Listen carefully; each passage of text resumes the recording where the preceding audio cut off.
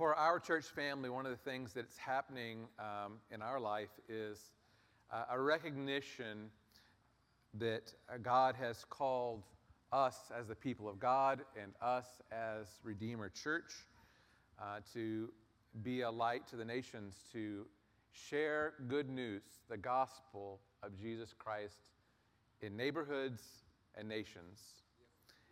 And so as we are contemplating that more this year and considering it and saying, Lord, what is our role in that? And then being active in that. We have this series that's going on for several weeks now, and it's just, we enjoy it so much we don't know when it's exactly going to stop, but we have probably a couple more weeks. And looking at the idea of evangelism, the giving of the good news in all kinds of neighborhoods and all kinds of nations. And so today we will begin at the beginning in Genesis 1. And what we see from the beginning is that God is God, all by himself. And as in church life, we often say, and he doesn't need any help. God is our creator. From before the beginnings of the earth, he has always been, and he always will be. And God is God all by himself. He does not need us for anything. He isn't beholden to us. He does not have any responsibility as the creation. He is free. He doesn't have to preserve us. He doesn't have to take care of us. He doesn't need our fellowship. He doesn't need our worship. He doesn't need those things in order to exist. He is all by himself. God doesn't need fellowship because he has never been alone. God the Father, God the Son, God the Holy Spirit have been living in perfect communion for all of eternity. And so even now, for us to think that God needs us in order to be happy or to be well or to fulfill, or he needs our worship, when we are just a blip in eternity. The history of humankind is a blip, and your and my life is but a blip of a blip.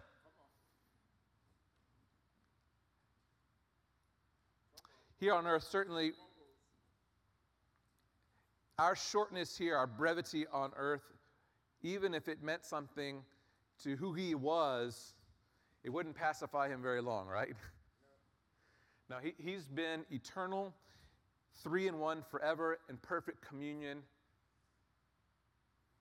But even though he doesn't have to have us, God loves us. That's good news. He doesn't need us. But because of who he is, 1 John tells us, and God is love. So God is both eternal, God is also fully himself. He needs nothing else. But God also is love. So in his creation, it is woven together in this love. God loves his creation. As a creator, he loves what is created, the thing that is his. Just like you and me, if we were to make something, we would really enjoy it. As you pass by, that thing, you drive by maybe the house that you designed or the fence that you built or the cake that you baked. This is, well, not when I bake the cake, but when maybe my daughter bakes the cake, you look at this is great and it's delicious, and there's a certain joy you have in that which is created. And God has that joy in us because of the Creator, because of who he is. The thing that he created is good. In fact, in Genesis 2, it says that as he looked at his creation, he kept saying, now this is good, and this is good. And then when he's done, and after he's created man, he said, now this is very good. This is very good. So God loves us. That's good news. God loves us. And He loves His creation, and especially He loves you and me as humankind, because of all of His creation, we resemble Him the most. It's the most like Him. And so He has even a greater appreciation, a greater love for us who are unique in all of creation. He loves us especially, uniquely, and He loves us intently and intensely.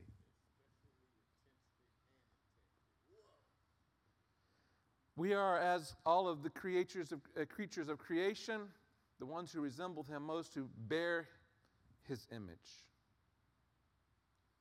And then, the ancient and enduring tragedy of creation, where God had created a beautiful place in the garden for Adam and Eve, His creation. The creation itself did not return the love, right? Didn't respond to how God would make things and keep things in order and in peace and well. Man and woman, you and me, we are just like the first creation, Adam and Eve. We chase after things that are not God. We chase after all kinds of other things.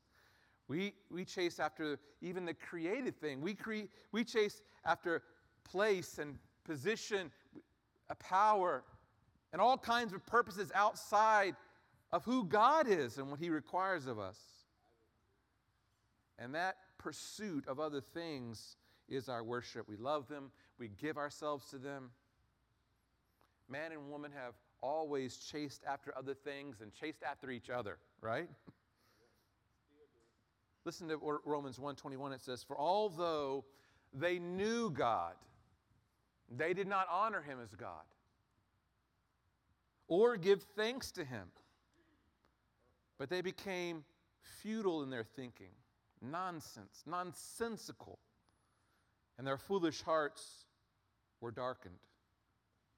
You see, if we take this path of saying, all right, I know, God, you are there, and I know that you are the creator, and I know that I'm the created, and if we walk this way, away from Him, that is just foolishness.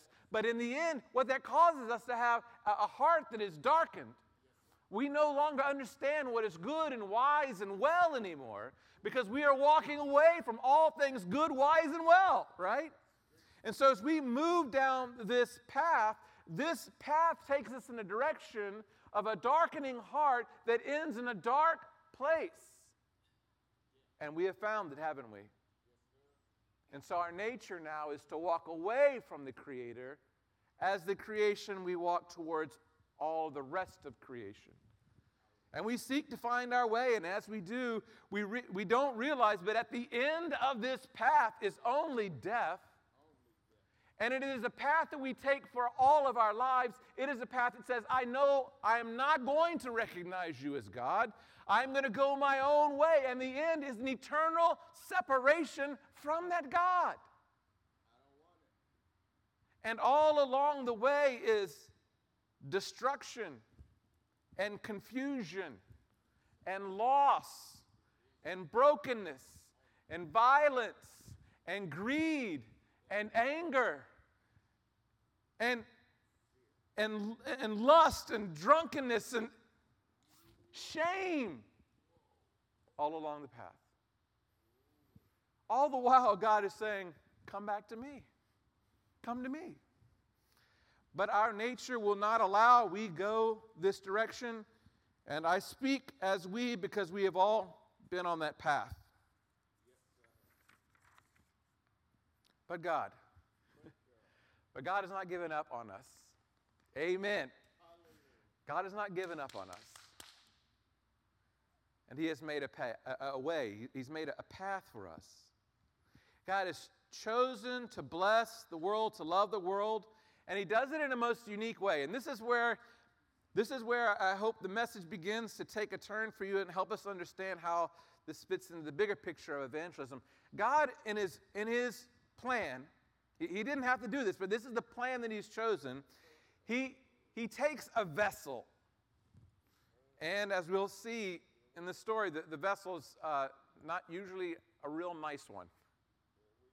And he chooses to tell the world, to announce to the world the right way, the path to God, the path back to a world that is blind, foolish, darkened in their hearts.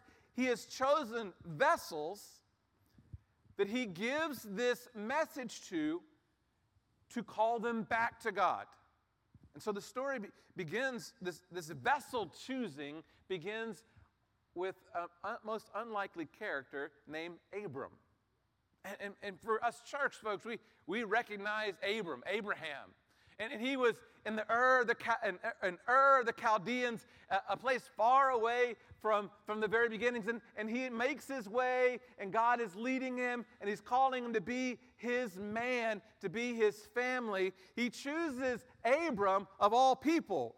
The Bible describes him as a wandering Aramean, which means like he's a homeless guy. Like he has no place of his own. And he says, of you, I am going to make a great nation. Genesis 18, chapter 18, verse 17, when he's speaking about Abraham and whether he's going to tell them about the plans that he has for Sodom and Gomorrah, he says this, seeing that Abraham shall surely become a great and mighty nation, and all the nations of the earth shall be blessed in him.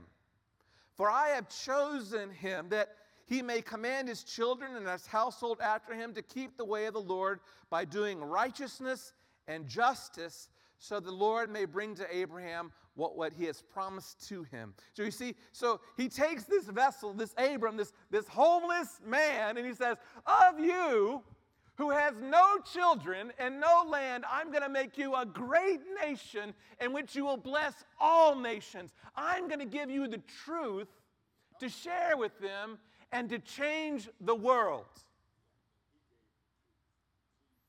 Abraham.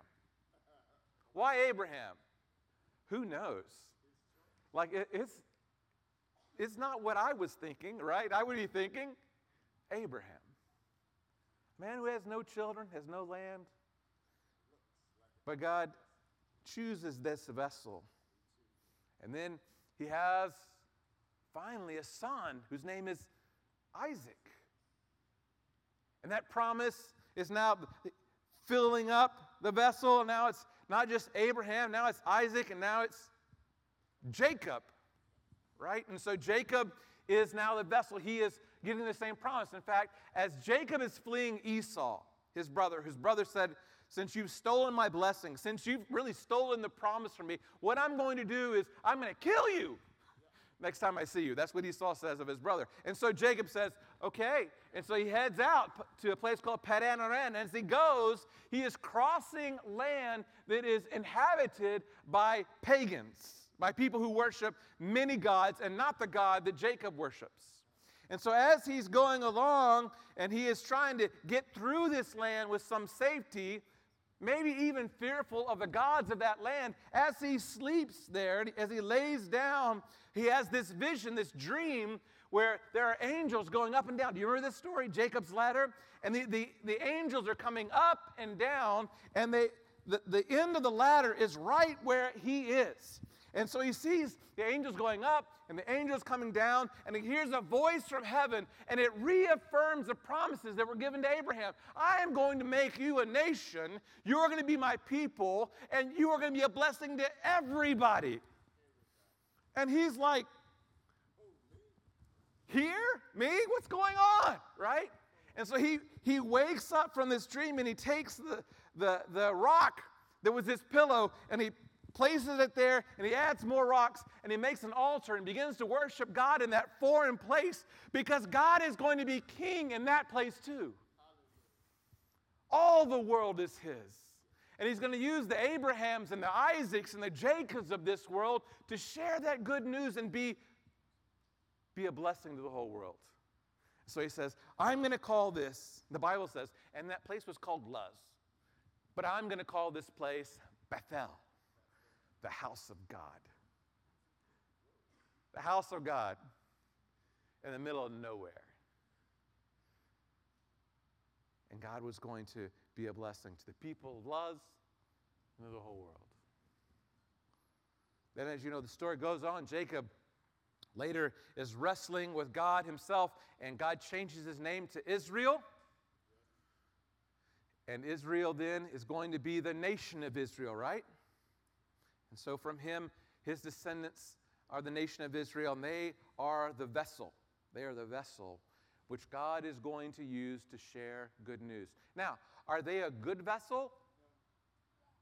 No. The word Israel means struggles with God. Like, that's the name of your country, you know? United States of Struggle with God, right? That's who they are. They're going to struggle with God the whole story.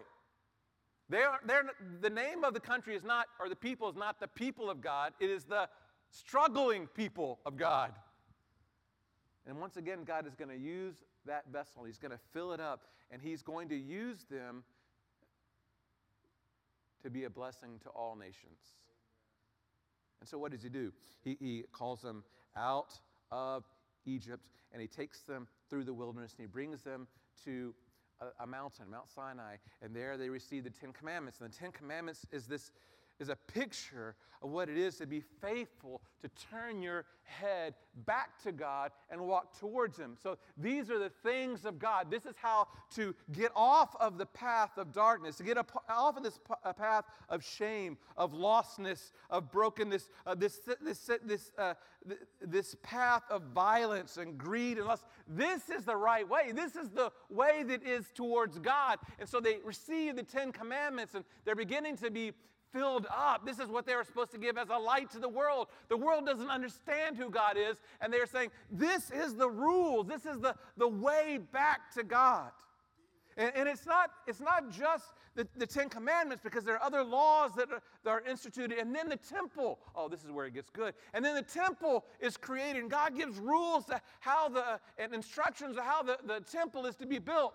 There's supposed to be candles here, and there's supposed to be incense here. There's supposed to be a tent here for the Ark of the Covenant. There's supposed to be a place for the priests. And the whole temple is a picture of who God is and what he requires of his people. And so as you walk into the temple, you would be struck by all kinds of visual effects. You'll see candles that are burning. And the candles are a reminder that the Word of God is a light to the world, dispelling that which is darkness and bringing a glowing light. And so as you walk in visually, you see this is what God is doing in this place and in the world. This is our kind of God. He's going to dispel darkness. And then as you walk through, you begin to, pardon me, I'm getting excited. As you walk through, you begin to smell the incense that is burning, a remembrance of the prayers that are going up to heaven, but also the scent that we are to have to the world, the smell of God. Whoa, it's good, isn't it? And then you would go and you would see an altar there with blood all over it. You'd hear the death of a bull or a goat or a bird that would be sacrificed. You're reminded that there is a penalty for walking this way. Then it causes death and destruction. Every week they'd be reminded this. Every year they'd have festivals centered on the death and the blood that would be shed. And it is all, again, God calling his creation back to him. And Israel was to be this people that carried this message, this news, that God loved his creation and was calling his creation to him. But as you know, the story goes, even Israel struggled with God. God continued to call them back to himself. And so God would see that they finally would become so hardened in their hearts, the remnant so small, he would send them away into captivity. It got so bad, as you read the story, you wonder if he should continue at all with them. What is he going to do? As we get through the 2/3 the way through the Old Testament, you wonder if God's going to do like he did at the very beginning and just wipe out all creation. Is God going to send another flood? Is God going to send a fire to burn down all these people? Is he going to choose someone else? But that's not what God did. God began to send whispers to his prophets and say, there's one who's coming. There's one who is coming. He is the Messiah. He's going to save you. Hold on, he's coming. Just wait for him. He's coming. He will be called the Prince of Peace. He will be called a great counselor. He will be Almighty God. He's coming for you. He's coming for you. He's coming for you. He will be greater than your greatest prophet. He will be greater than your greatest king. He will be greater than your greatest priest. Just wait, because he's coming. And when he comes, he will usher in the kingdom. And it will be a new day. There will be a new way. And of course, we are blessed in hindsight to know who this is. He sent word over and over. There's one coming. There's one coming. And then we see he comes, right? John chapter 3. For God so loved the world. God so loved this creation that was going this direction. For God so loved the world that he gave his only Son. For God so loved the world, he gave his only begotten Son, that whoever believes in him will not perish but have everlasting life. God was making a way. And he says now, in Matthew chapter 5, Jesus is now on earth. He hasn't died and resurrected yet. In Matthew chapter 5 is the Sermon on the Mount. This is really interesting. So Jesus is teaching them the way. It's almost like a redo of the Ten Commandments. I'm going to tell you the way to God. I'm going to tell you what his kingdom is like. And so he begins to explain and correct things they had gotten wrong and add to and tell them how he is the fulfillment of all those things in the past that have been done, that he is the completion of those things. And they're going to be changed people. They're going to enter into the kingdom. And if they believe in him, they're going to be a new nation. And he says this in chapter 5, verse 14. He says, you now, as he's talking to his disciples, those who are entering into the kingdom, you now are the light of the world. A city set on a hill cannot be hidden. Nor do people light a lamp and put it under a basket, but they put it on a stand, and it gives light to all in the house. In the same way, let your light shine before others, so they may see your good works and give glory to your Father who is in heaven. Did you catch that? Abraham, Isaac, Jacob, and now the people of God, the church. What is our responsibility? To tell the world the good news of Jesus Christ. And so we see as Jesus departs, he gives the Great Commission. Now, you go and make disciples, baptizing them, seeing their salvation, teaching them to observe all the things that I've commanded you. Jesus is the way back. He's not just one pointing the way back. He is the way back. He accomplished the way back.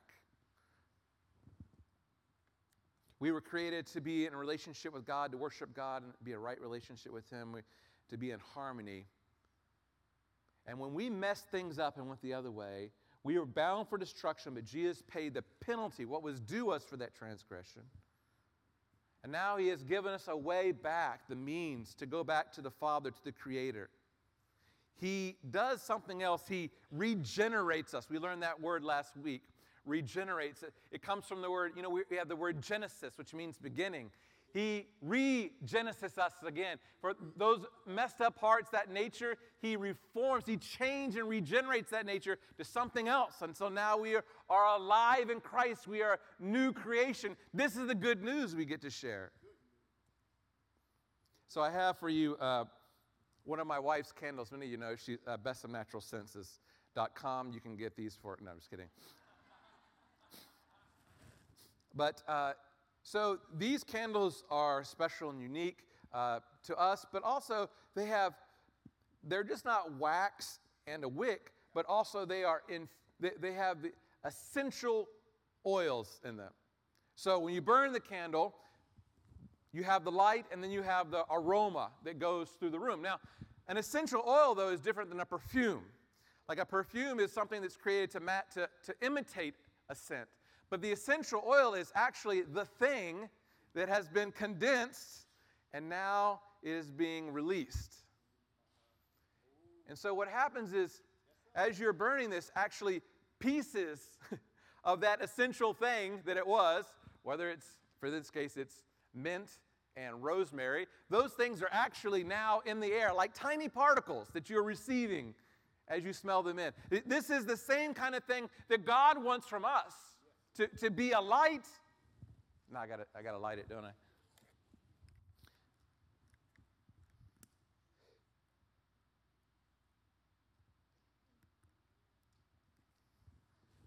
So now we are to be lights to the world, but that light also has an aroma to it. It is actually spreading out the essence of Jesus. So Jesus comes to live in our lives, and now we are giving him away, right? And so the gospel is us continually giving him away in all circumstances. Let me tell you what I'm talking about. The gospel has an effect. So when we are sharing the gospel with people, it isn't just the story. It isn't just the facts, but the gospel affects all parts of our lives. So when we talk about our gospel witness, the responsibility in the life of God's vessels, all parts of the gospel should affect all parts of our lives. So in our workplace, it should be infused with the aroma of the gospel, so that we are living that gospel out. So it's as if Jesus is actually in our workplace and dispensing grace and forgiveness and love and patience and joy. He is both constraining in us our greed and our selfishness and compelling us to new kinds of ways of living.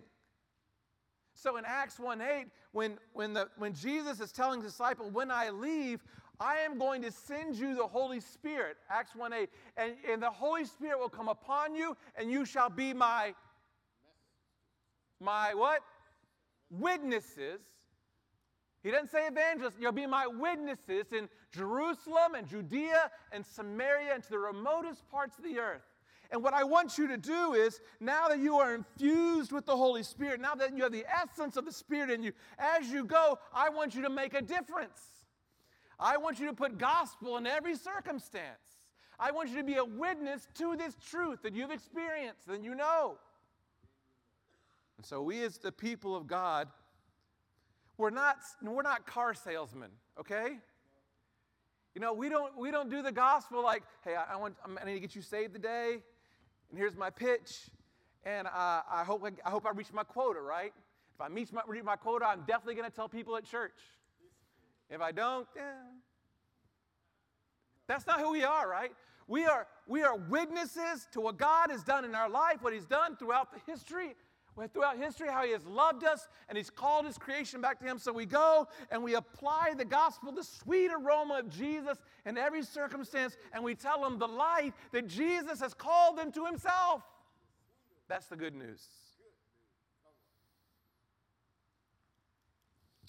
Sometimes maybe we get mistaken and we think, well, really doing that is not my job, that's Justin's job.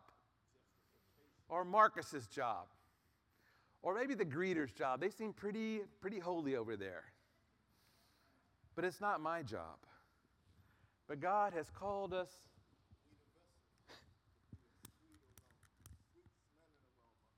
to be a light, to be an aroma. Some of us don't light very well. It takes a little while. It takes a little while. But the responsibility is for God's people to be lights, to be a sweet aroma.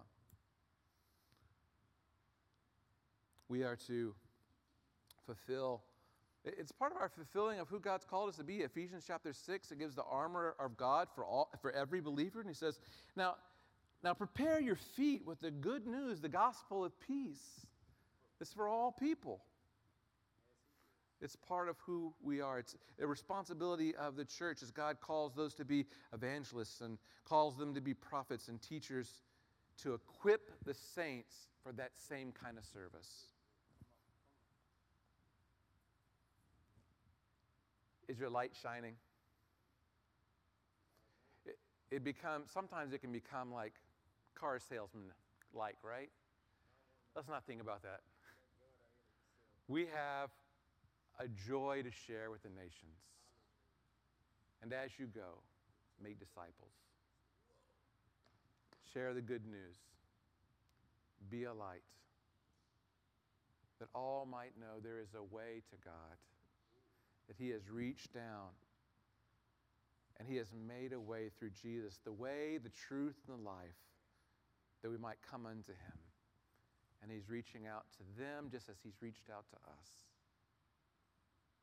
Evangelism to the neighborhood and the nations is our calling. We are those vessels.